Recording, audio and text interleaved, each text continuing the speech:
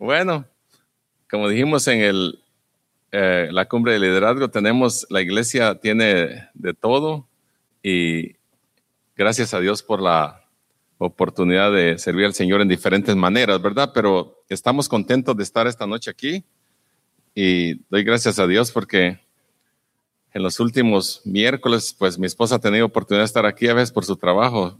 No puede estar, pero ahora me siento yo como Tarzán aquí cuando está conmigo a la par, ¿verdad? ¿Cuántos esposos se sienten así cuando la esposa está con él? Todos están contentos, ¿verdad? De estar en la casa de Dios. Venimos a cantar y a adorar al Señor, y al final, si hay peticiones, pues vamos a orar por ella y seguimos en nuestro estudio bíblico para avanzar en el capítulo 28 de Hechos. Es nuestro último capítulo de ese libro.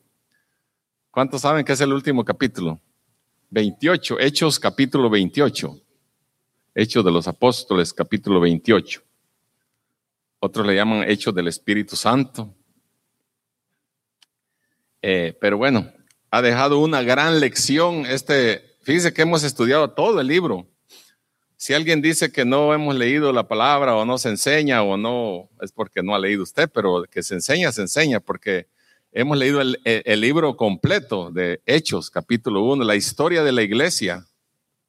Prácticamente la historia de la iglesia, desde que Jesús ascendió al cielo hasta cuando Pablo fue al martirio, fue a Roma, ¿no? ¿Se recuerdan que en la semana pasada estábamos hablando que hubo un naufragio? Lo que quiero decir en resumen, que es como un resumen, es que el liderazgo de Pablo, la sabiduría de Pablo, el ejemplo de Pablo en toda la trayectoria a mí lo que me dejó de lección es que no perdía tiempo de predicar el evangelio donde quiera que fuera, bajo persecución, bajo prisión, bajo maltrato, bajo insultos, bajo cualquier circunstancia. Él aprovechaba la oportunidad. Aún ahora vamos a ver que estando preso en Roma, aprovechaba a predicarle al preso que estaba con él. Lo engrietaban a él, le ponían la grillete aquí en la mano, con un soldado romano. Ahí permanecí. Cada 4 horas lo intercambiaban se cambiaban los soldados, pero él estaba engrietado con un soldado. Iba al baño con el soldado, iba a dormir con el soldado, o sea que las 24 horas con un soldado ahí amarrado. Ahora ya no hay ese estilo, pero ahí engrietado, ¿no?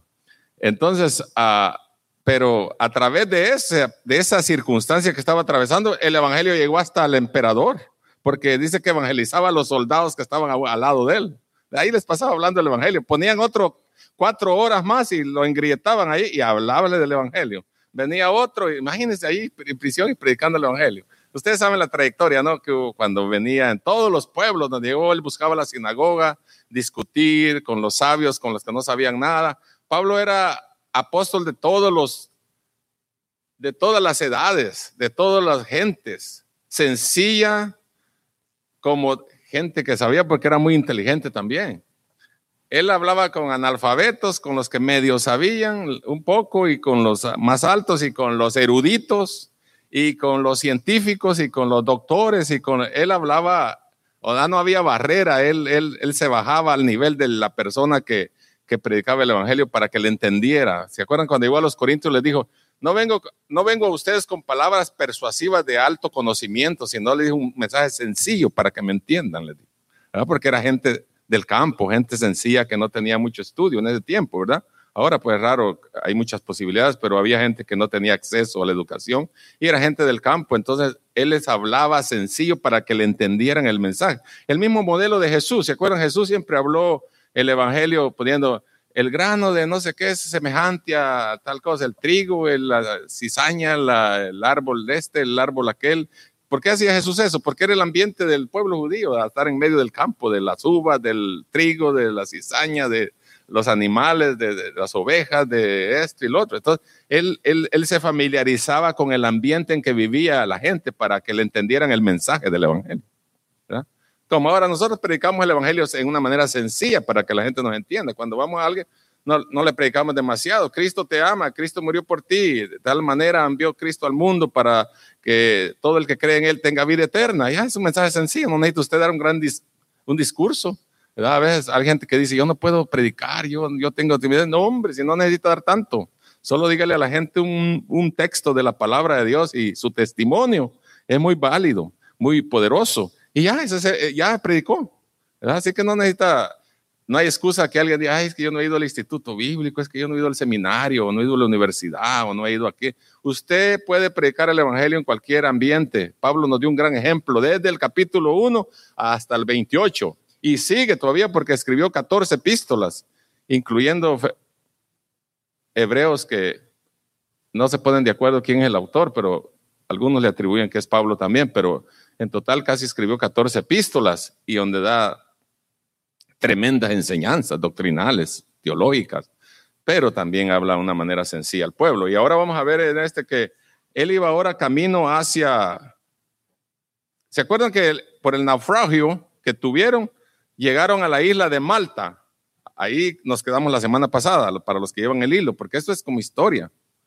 Ahí estaban ellos, porque había invierno y la embarcación sufrió una que uno se dice que en los últimos versículos del capítulo 27 dice que ahí, como dijo aquel, sálvese quien pueda.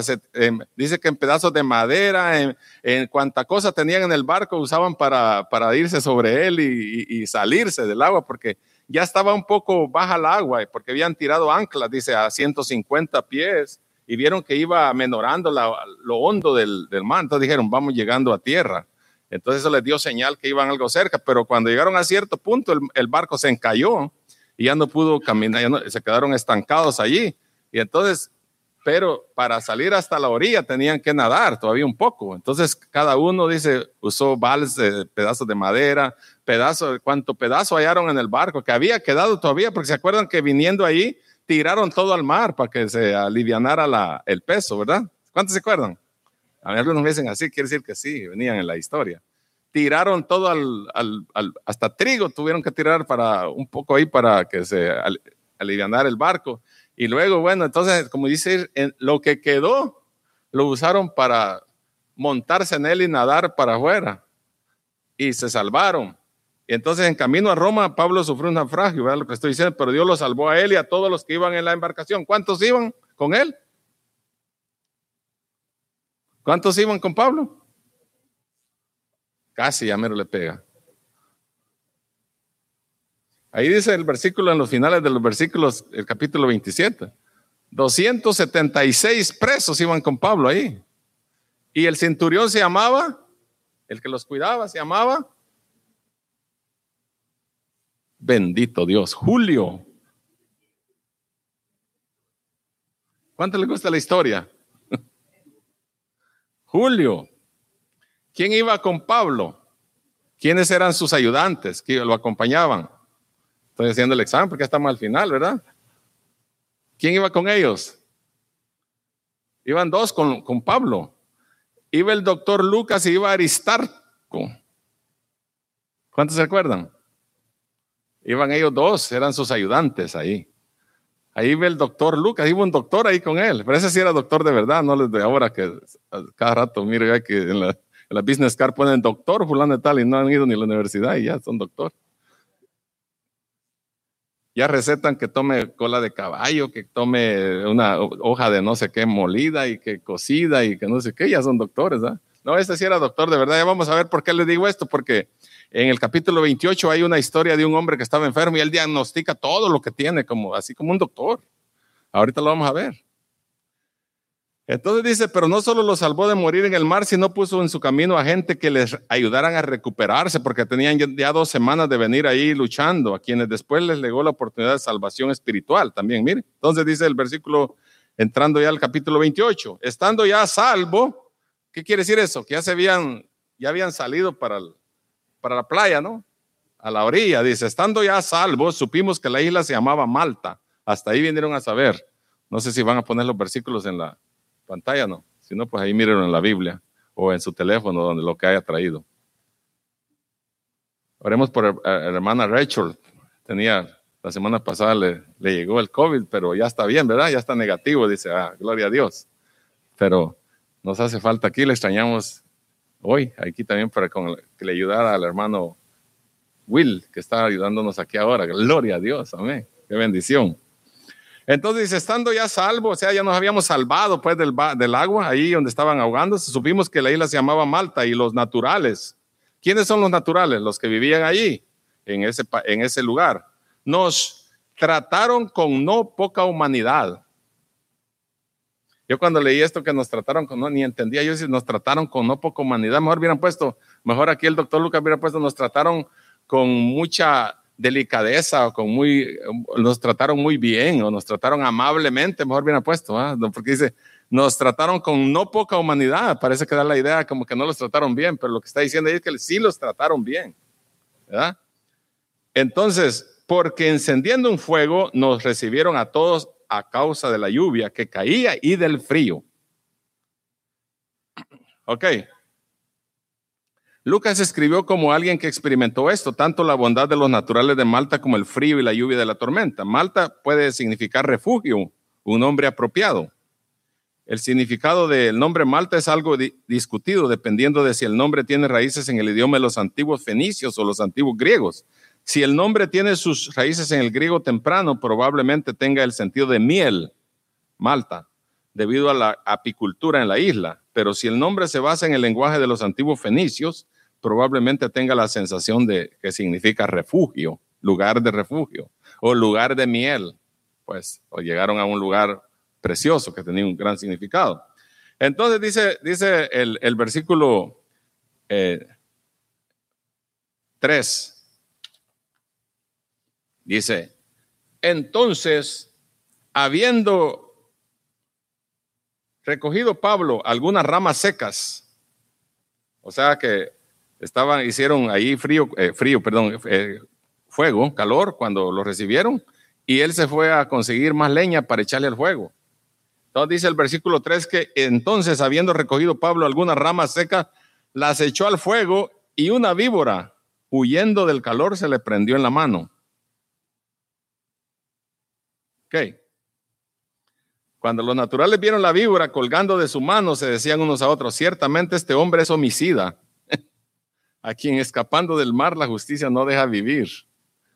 Eran muy idólatras ellos creían que Pablo se había escapado del mar y ahora la justicia andaba atrás de él, porque la diosa de Deus de los griegos, que era Deus, ellos creían que de acuerdo a su dios, la justicia se refería a que un marinero que andaba sufriendo naufragios y persecuciones en el mar era porque era un homicida o era alguien que andaba la justicia atrás de él. Era su creencia de ellos, ¿no? Por eso cuando vieron a Pablo que ya sabían la historia que habían naufragado y que se habían salvado de puro milagro, y ahora dice, aún estando ya vivos aquí, ni así lo persiguen la justicia, ¿no? Porque algo malo ha hecho, era su pensamiento de ellos, ¿verdad?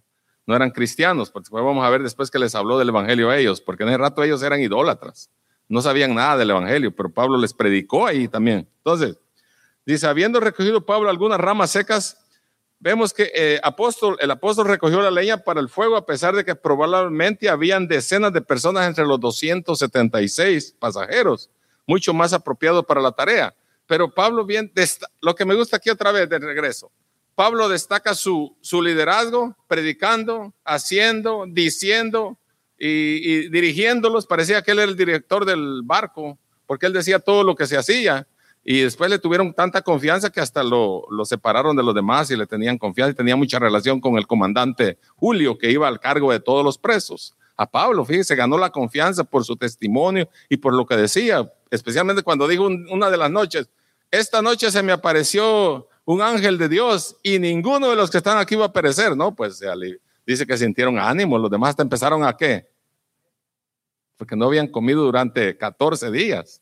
Pero ya cuando les dijo que no se iban a morir, mire, vámonos, ya tuvieron ánimo. ¿Pero quién lo dijo? Pablo, animando, mire, ponga atención al liderazgo de Pablo, animándolos. No se desanimó Pablo, no andaba ahí afligido como los demás, asustado y que, ya nos vamos a morir. Si el Señor ya le había dicho que iba a ir a Roma, y si el Señor le había dicho que iba a llegar a Roma, ¿cómo iba a llegar? No se sabe, pero iba a llegar.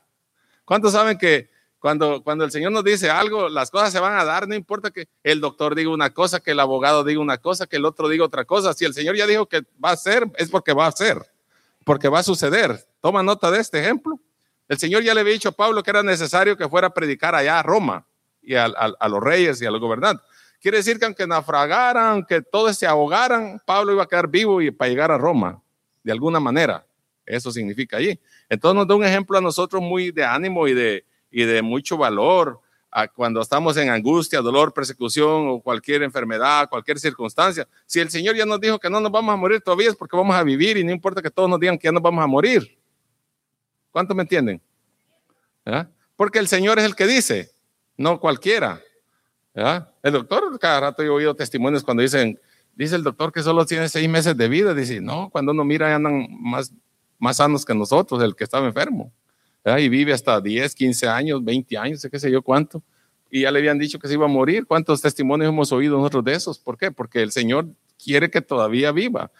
Pablo, a pesar de que pasó estas circunstancias difíciles, él tenía que llegar a Roma. Aunque habían 276 pasajeros, pues en todo este montón de gente, ¿qué anda haciendo Pablo recogiendo? Ahora miren ustedes este punto.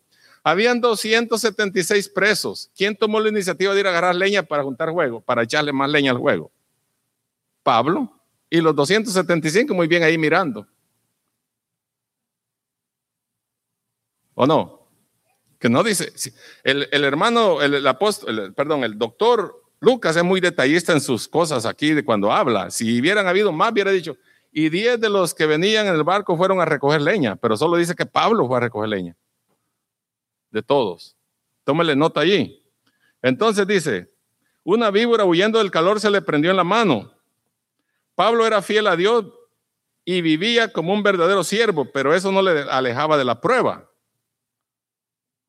Su servicio humilde trajo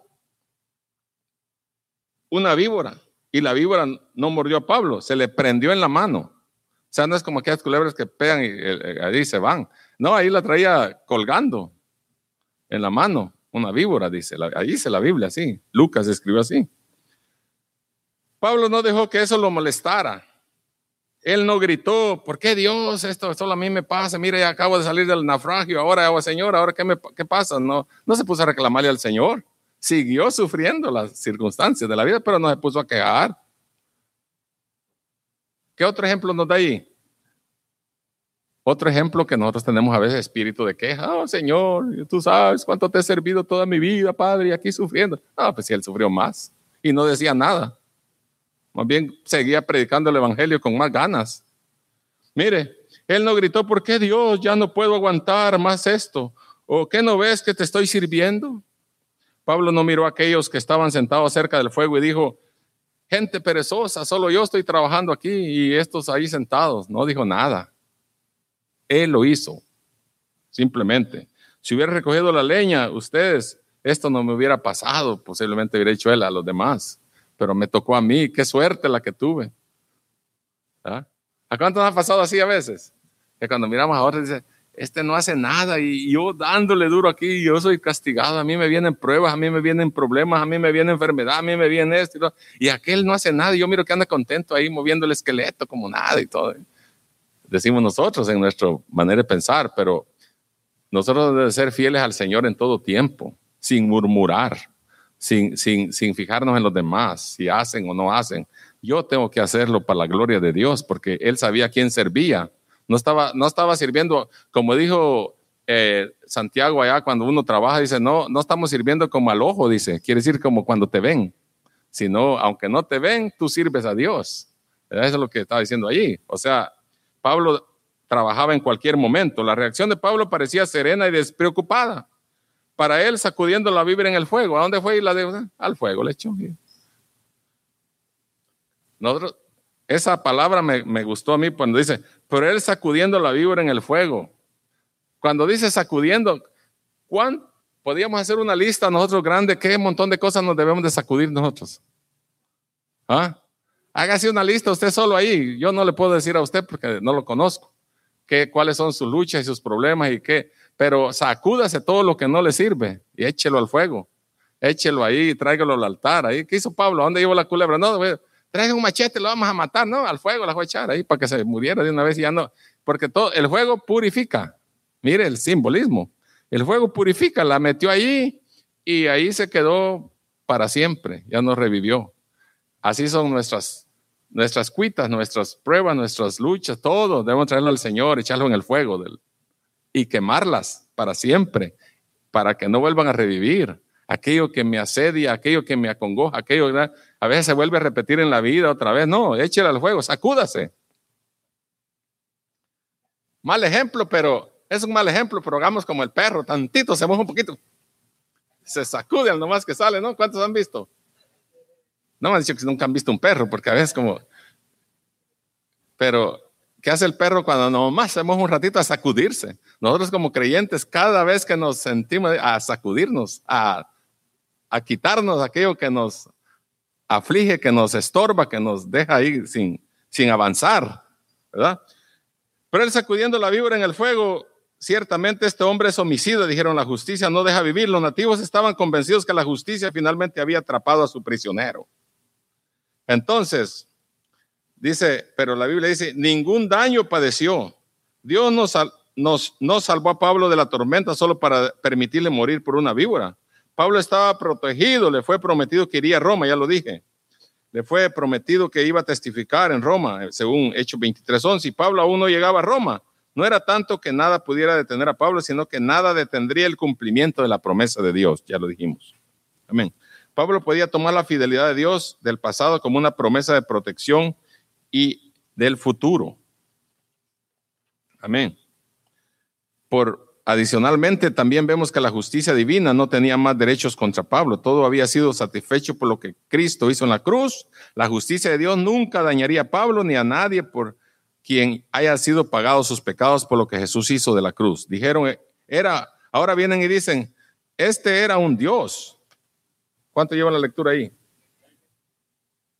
Mire qué concepto tiene la gente. Así cambia la gente sus conceptos de usted y de mí en un ratito. Piensan una cosa en otra y al rato piensan otra. Primero dijeron, este ha de ser un homicida porque viene, pero cuando vieron que nada le sucedió, dijeron, porque ellos, según históricamente, cuando esa culebra lo mordió, muchos creo yo que habían sido mordidos y muchos creen que sí, se morían. Entonces dijeron, cuando lo mordió o venía prendido en él y lo mordió, quiere decir que él tendría que en unos momentos caer muerto. Y cuando vieron que no caía, dijeron, este parece Dios. Y ahora ya lo estaban mirando como Dios. Y acaban de decir que era un homicida. ¿No ha visto gente así que piensa una cosa de Dios? ¿No ha visto que la gente a veces lo hace a uno tierra y después le dice, qué gran persona es usted? ¿Cómo lo admiro? Dice. Y lo acaba de apachurrar a uno. Así es el hombre, así es la mente del humano. ¿Verdad? Te levanta y después te aplasta. ¿verdad? Te sube y después te deja caer. ¿verdad? Esa es hipocresía. La gente es hipócrita. ¿verdad? Pero los cristianos no somos así, gloria al Señor. Entonces, vemos que esta era una típica reacción humana que todo el mundo tiene. Dijeron que era un Dios para estos naturales o los de ese momento, de ese lugar. Pablo tuvo que ser visto en extremos, o era terriblemente malo o considerado un Dios. En verdad, Pablo no era un criminal que merecía castigo ni tampoco un Dios. Ninguna de las dos cosas era. Esta es la mayor razón por la cual debemos tener cuidado de los que los demás piensan de nosotros, sea bueno, sea malo, ¿verdad? Como dije, de ser un hombre malo se convirtió en un Dios para ellos. Dios con D minúscula, no Dios del cielo. Pero como eran idólatras, pues ya lo miraban que era poderoso, que era alguien diferente, porque ¿cómo es posible que no se murió? O no caía al suelo, y ahí se le quedaban mirando, dice, todos lo miraban a ver a qué horas caía. ¿Cuántos no estarán mirándonos a nosotros a ver a qué horas caemos? Exacto, y sin tomar nada, ¿verdad? Sí. ¿Cuántos nos estarán mirando a ver cuándo cae van a bajar si aguanta aquí? Ahí lo andan preguntando. Bueno, yo les dije varias veces cuando he predicado, le he dicho que cuando voy a mi país, tengo familiares que los conocí de niños y ahora ya son grandes como yo, adultos. Oye, ¿todavía estás en la religión? Me dice, ¿cómo? ¿Estás en la religión?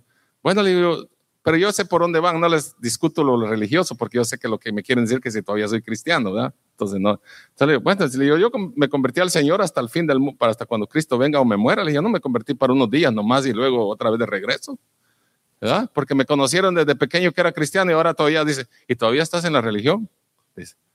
O sea, Le digo, es que el evangelio no es temporal, no es así unos días sí, unos días no. Eso es para toda la vida, hasta que nos muramos o Cristo viene. Y esa es la definición que debemos de tener todos en Cristo. Usted no es cristiano ni yo solo por una temporada, o solo cuando me va bien. Ay, voy a la iglesia solo cuando estoy bien y cuando está mal. Como dijo Cristo, vamos a recibir solo bien y no vamos a recibir también mal, ¿verdad? Debemos recibir todo en el nombre del Señor. Y Pablo nos da ese ejemplo. Bueno, vamos del 11 al 15, dice, para ir avanzando. Pasados 3 meses nos hicimos a la vela. Ya tenían 3 meses de estar en la isla porque como lo estaban atendiendo bien, parece que ya no se querían ir de ahí. Les daban todo, ahí los recibieron bien. Porque mire el versículo 10 dice, anterior dice, los cuales también nos honraron con muchas atenciones. Y cuando zarpamos nos cargaron de las cosas necesarias. Les dieron, los hermanos les dieron de todo. ¿Por qué? Porque ya les habían hablado de Cristo, ya les habían hablado, porque hubo un milagro ahí de un hombre llamado, que era el principal de la isla, ¿no? Que del papá del que lo recibió, que se llamaba Publio, ¿verdad? Quien nos recibió, dice, hospedó solícitamente 3 días, en el 7, voy de regreso un poquito. Y aconteció que el padre de Publio estaba en cama, enfermo. Aquí viene el diagnóstico que les dije. Enfermo de fiebre y de disentería. Tenía mal de pato el pobre. Enfermo de fiebre. Mire, como era doctor, ¿verdad? Lucas está dando una definición, un diagnóstico médico bien claro. Si otro hubiera sido como Mateo, Marcos o alguien, solo hubiera dicho estaba enfermo nomás porque no sabe qué tiene. Pero este dijo, estaba con fiebre y disentería o diarrea, pues para los que no tienen disentería. Y entró Pablo a verle y después de haber orado le impuso las manos y le sanó. En el nombre del Señor. Hecho esto, también los otros que en la isla tenían enfermedad venían y todos eran sanados. Mire, Pablo no solo predicaba, sino que sanaba a los enfermos también, en el nombre del Señor. Los cuales también nos honraron con muchas atenciones. Mire, cuando los hermanos empezaron a sanar y a oír el evangelio, a ver quiénes eran, ahí, aquí hermano Pablo, aquí tenemos una gallinita asada para ti, aquí mira, aquí tenemos un cuartito donde te puedes quedar, porque dice que estuvieron 3 meses.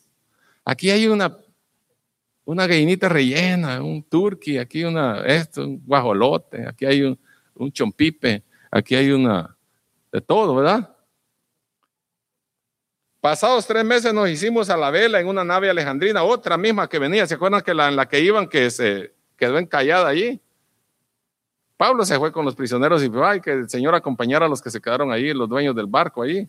Dice que se fueron en otra nave alejandrina, venía de Alejandría, Egipto, ¿verdad? Por eso es alejandrina, que había invernado en la isla, la cual tenía por enseña a Castor y a Pólux. Estos eran nombres de los hijos de los dioses, de griegos, por eso le ponían así el nombre a los barcos, el nombre de dioses, ¿verdad?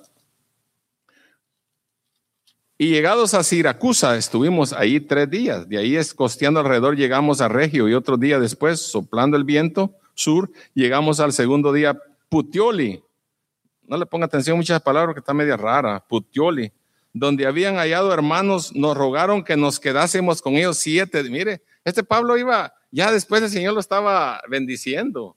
Donde llegaba, los hermanos lo atendían bien. Ahora dice que estuvo 3 meses con aquellos en Malta. Ahora llegó a Siracusi y dice que Siracusa era la capital de lo que ahora se conoce como Sicilia. Era la capital de Sicilia. Para los de habla inglesa, Sicily. Y luego fuimos a Roma.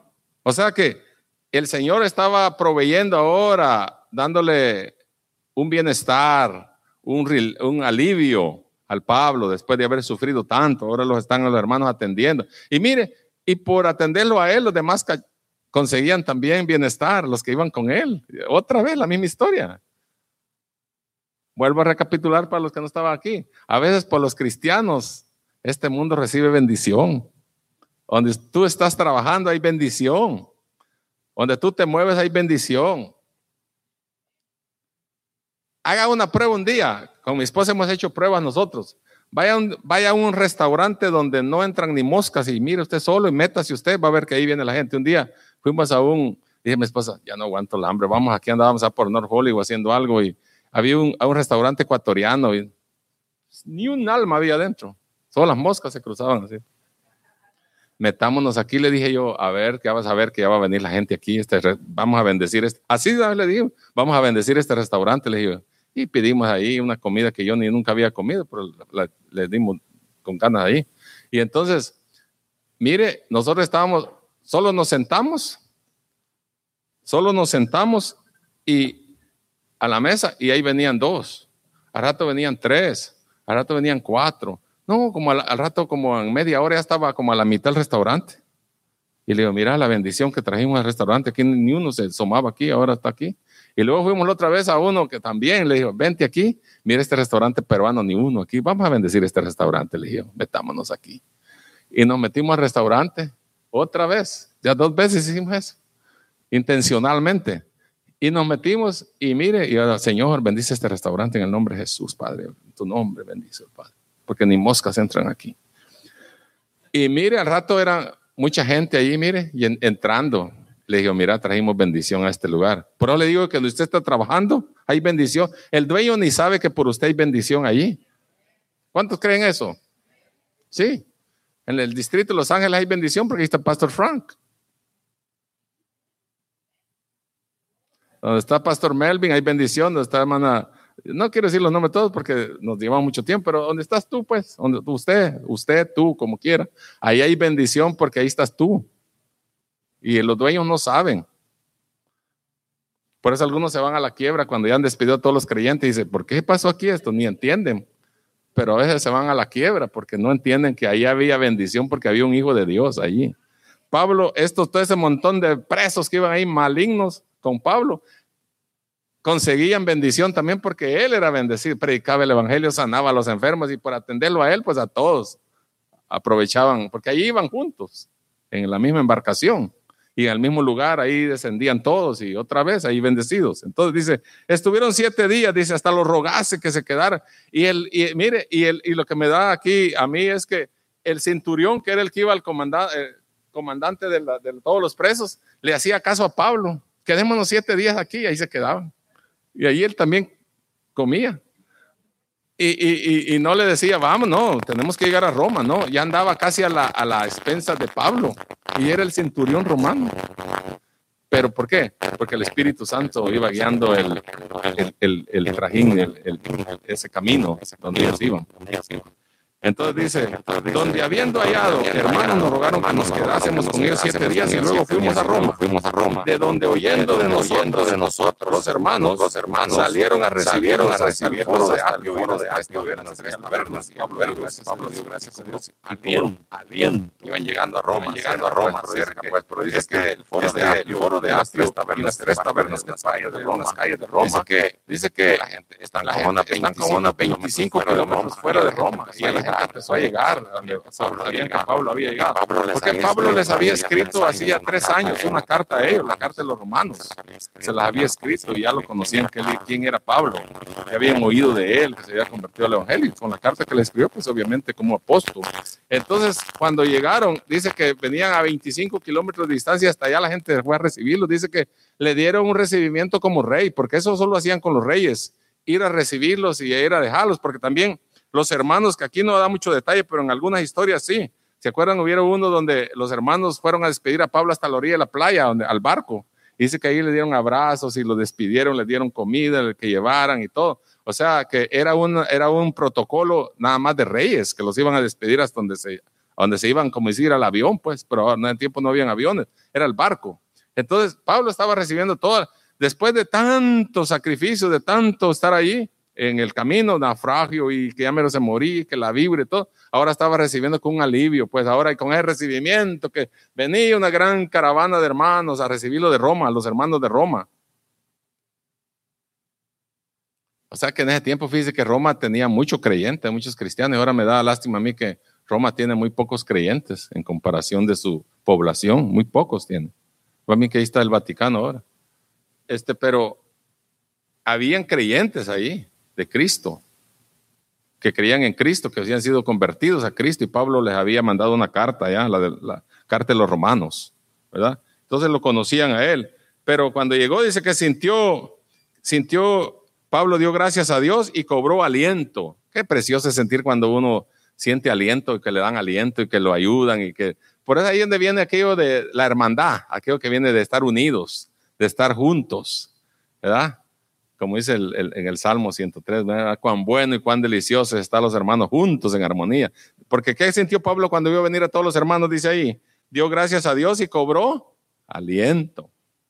Usted puede venir muy enfermo y muy debilitado y muy triste, pero si le dan su abrazo como el que le dieron al hermano Will ahora, gloria a Dios, no, pues así sale bendecido, ¿verdad? Y Pablo eran cientos de hermanos que venían a recibirlo, gloria a Dios, a la salida. No solo porque fueron, sino vio el esfuerzo que hicieron, caminar 25 kilómetros para irlo a recibir, a pie, nada que en Uber ni en Lyft, a puro golpe de calcetín, en Dodge patas, decía un hermano. Ok, aconteció que 3 días después, mire lo que me encanta de Lucas, que todo va así, sistemáticamente hablando hasta de los días y las fechas, cuántos días, y dice, aconteció que 3 días después de que llegaron a Roma, ahí viene lo serio. Pablo convocó a todos los principales de los judíos. Mire, Pablo era un preso y dice que estaba convocando a todos los principales de los judíos de Roma, a los cuales luego que estuvieron reunidos les dijo, yo, varones, hermanos, no habiendo hecho nada contra el pueblo ni contra las costumbres de nuestros padres, he sido entregado preso desde Jerusalén en manos de los romanos, los cuales, habiéndome examinado, me querían soltar por no haber en mí ninguna causa de muerte. ¿Se acuerdan cuando pasó por Félix, Festo y Agripa y todos ahí no le daban nada que hacer y él apeló a ir a César y tuvo que venir hasta el emperador? Por eso que llegó a Roma. Pero oponiéndose los judíos me vieron obligado a apelar a César, no porque tenga de qué acusar a mi nación. Así que por esta causa os he llamado para veros y hablaros. O sea, eran los principales de los judíos. Porque por la esperanza de Israel estoy sujeto con esta cadena.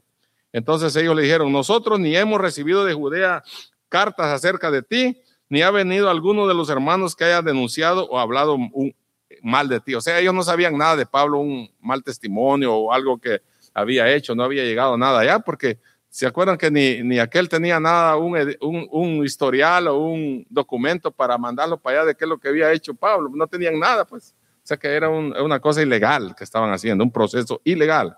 Pero querríamos oír de ti, le dicen ellos, ¿qué tú piensas? Porque de esta secta nos es notorio que en todas partes se habla contra ella, o sea, del camino. ¿Se acuerdan que ellos decían la secta del camino? O sea, lo que predicaba Pablo, ¿no? Del nuevo camino. Era a través de Cristo, porque ellos solo sabían de la ley y del Antiguo Testamento, pero no sabían nada del nuevo camino que era Cristo, ¿verdad? Y habiéndole señalado un día, vinieron a él muchos a la posada. O sea que a él le dieron un lugar donde, aunque estaba preso, le dieron permiso para que fuera a rentar un lugar. ¿Fíjese? Mire cómo se ganó hasta la confianza, que podía estar a precio a domicilio. O sea, ¿cómo le dicen a eso con el sistema legal? Cuando están presos en su casa.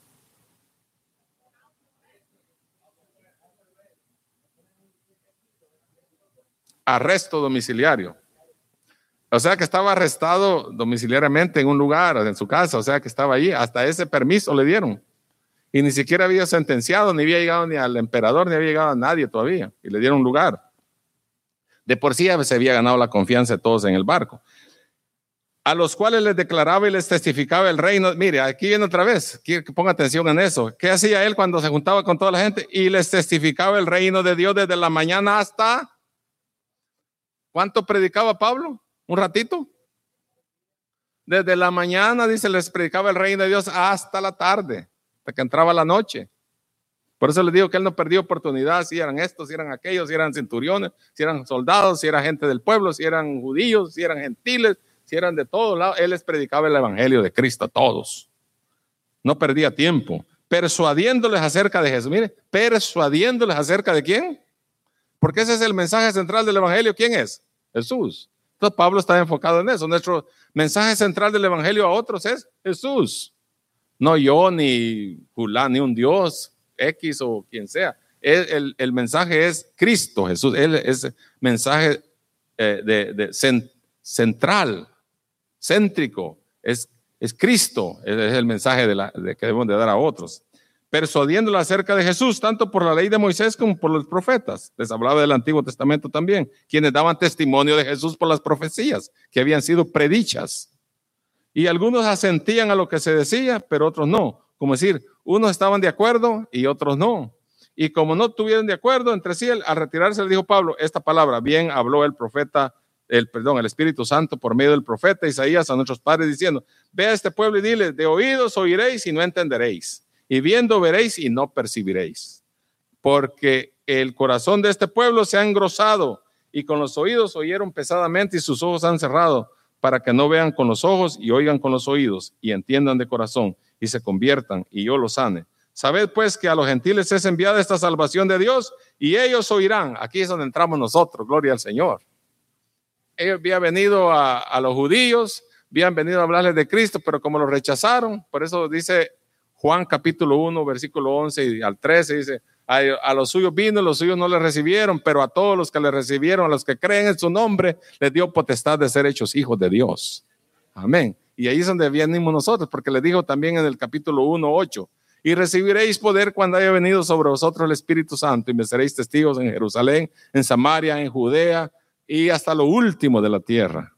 Y ahí entramos nosotros. ¿Sabes por qué los gentiles es enviada esta salvación de Dios? Y ellos sí, dice, ellos sí van a oír. Les dijo, ellos iban a oír. Ustedes no quieren oír y a ustedes les fue enviado el evangelio, pero no quieren. Entonces los gentiles ellos iban a oír. Y cuando hubo dicho esto, los judíos se fueron teniendo gran discusión entre sí, ahí diciendo: ¿será cierto lo que este dice? ¿Cómo será esto que este está diciendo? No le entendimos ni papa. ¿Cómo que querrá decir con todo lo que nos dijo? No entendían ellos acerca de la salvación de Cristo, si eran los judíos o los gentiles. Cuando les metió a los gentiles se confundieron más, porque ellos creían que ellos eran la única raza pura del mundo entero, los judíos, y que solo a ellos venía el evangelio, y nosotros los gentiles que éramos como perrillos, pues nosotros no teníamos derecho a nada, ¿verdad? Pero Cristo vino a ser un solo linaje y nos adoptó, y ahora somos iguales. Usted es como judío, yo también. Ya no hay diferencia entre griego, dijo, ni judío, ni entre este y el otro, y puso un montón de países allí. Ya no hay diferencia tampoco, dijo, ni en hombre ni en mujer, dijo al final también, ¿ya? Esa lección de hombre y mujer la vamos a ver después. Y Pablo permaneció 2 años, permaneció 2 años enteros en una casa alquilada y recibía a todos los que venían a él. Otra vez, mire, ¿qué dice el último versículo? ¿Quién me lo lee? Duro, ahí fuerte, con voz de arcángel. ¿Nadie?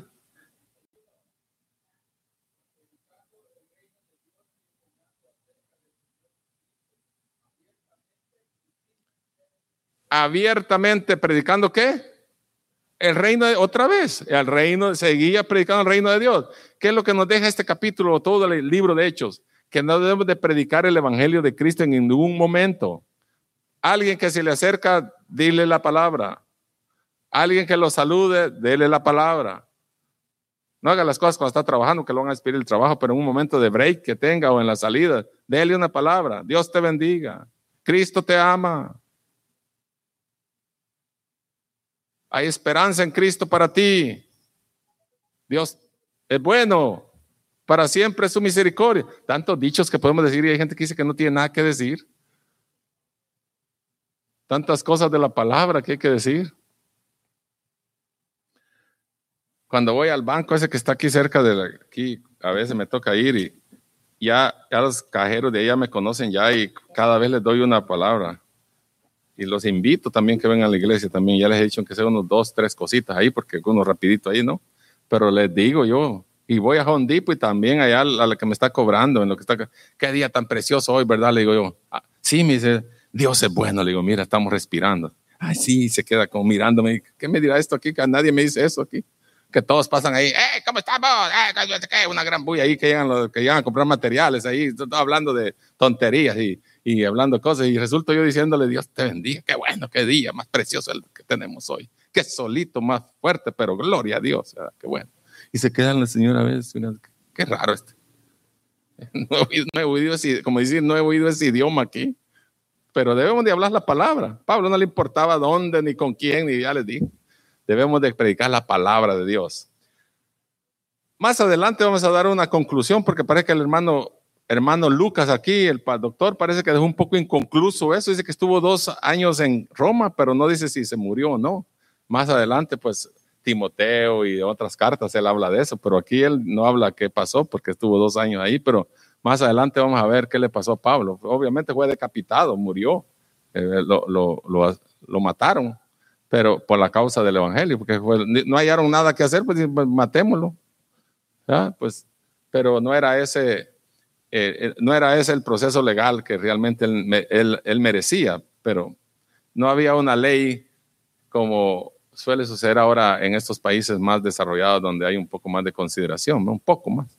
Era algo difícil porque el emperador decía, quítenmelo, lo quitaba, y a este no, este sí, ¿no? No había una ley que dijera un proceso legal normal, como hemos hablado anteriormente, sino era algo que a alguien se le antojaba y ya. Entonces, pero gracias a Dios por el gran ejemplo que nos da Pablo como liderazgo, como abogado, como predicador, como apóstol, como profeta, como alguien que Dios usó para sanar, como tantas características que puede deducir usted en el capítulo 1 al 28 de Hechos, ¿verdad? Y gloria a Dios por ello. Amén. Póngase de pie. Levante la mano si alguien tiene una petición. Vamos a orar todos por esa petición. Levante su mano. No tiene que decirla, pero levante su mano. Ahí hay 2, 3, 4, 5, 6, 7, 8, 9, 10, 11, 12, 13, 14. Bendito Dios, amén. Gloria a Dios. Pues para el que cree, dice que no hay nada imposible. Y como dijo Pablo ahí, como hizo Pablo ahí, sanó muchos enfermos y por la mano del Señor, a Jesús. También el Señor todavía, la Biblia dice que es el mismo ayer, hoy y por todos los siglos. Así que Cristo está aquí también con nosotros. Yo siempre sigo creyendo y lo digo en cada vez. Donde 2 o 3 se reúnen en mi nombre, dijo él, ahí estoy yo. Y aquí vemos como 30 o más, o 40, no sé. Entonces quiere decir que la promesa está allí. Solo es de creer que el Señor puede hacerlo. Amén. Vamos a orar pues unos por otros. Padre, en el nombre de Jesús, te damos gracias en esta noche por tu palabra, Señor, que nos habla a tiempo y fuera de tiempo. Te alabamos, te bendecimos. Gracias porque no nos dejaste, Señor, a tientas aquí en este mundo, sino que está tu palabra, Señor, que nos da aliento, nos da esperanza, nos da, Señor, vida a nuestra parte espiritual, Señor Jesús. Porque tú hablas, Señor, en todo momento y nos das la fuerza y la valentía, el valor, Señor, para seguir adelante.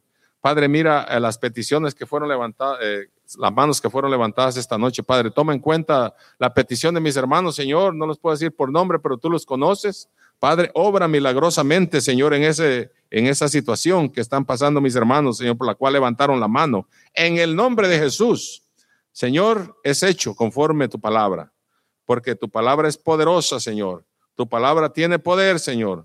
Tú tienes el poder, el dominio y la potestad sobre todas las cosas, Señor, que nosotros no podemos solucionar, Padre, porque nosotros somos limitados, pero tú eres ilimitado, Señor. No hay nada imposible para ti. Todo lo puedo en Cristo que me fortalece, dijo el apóstol Pablo. Y así nosotros lo repetimos también. Todo lo podemos en el nombre de Jesús. Padre, no hay cosas pequeñas ni grandes para ti, Señor, porque tú eres el dador de la vida, el dador de todas las cosas, Señor, porque nada podemos hacer sin ti, Señor.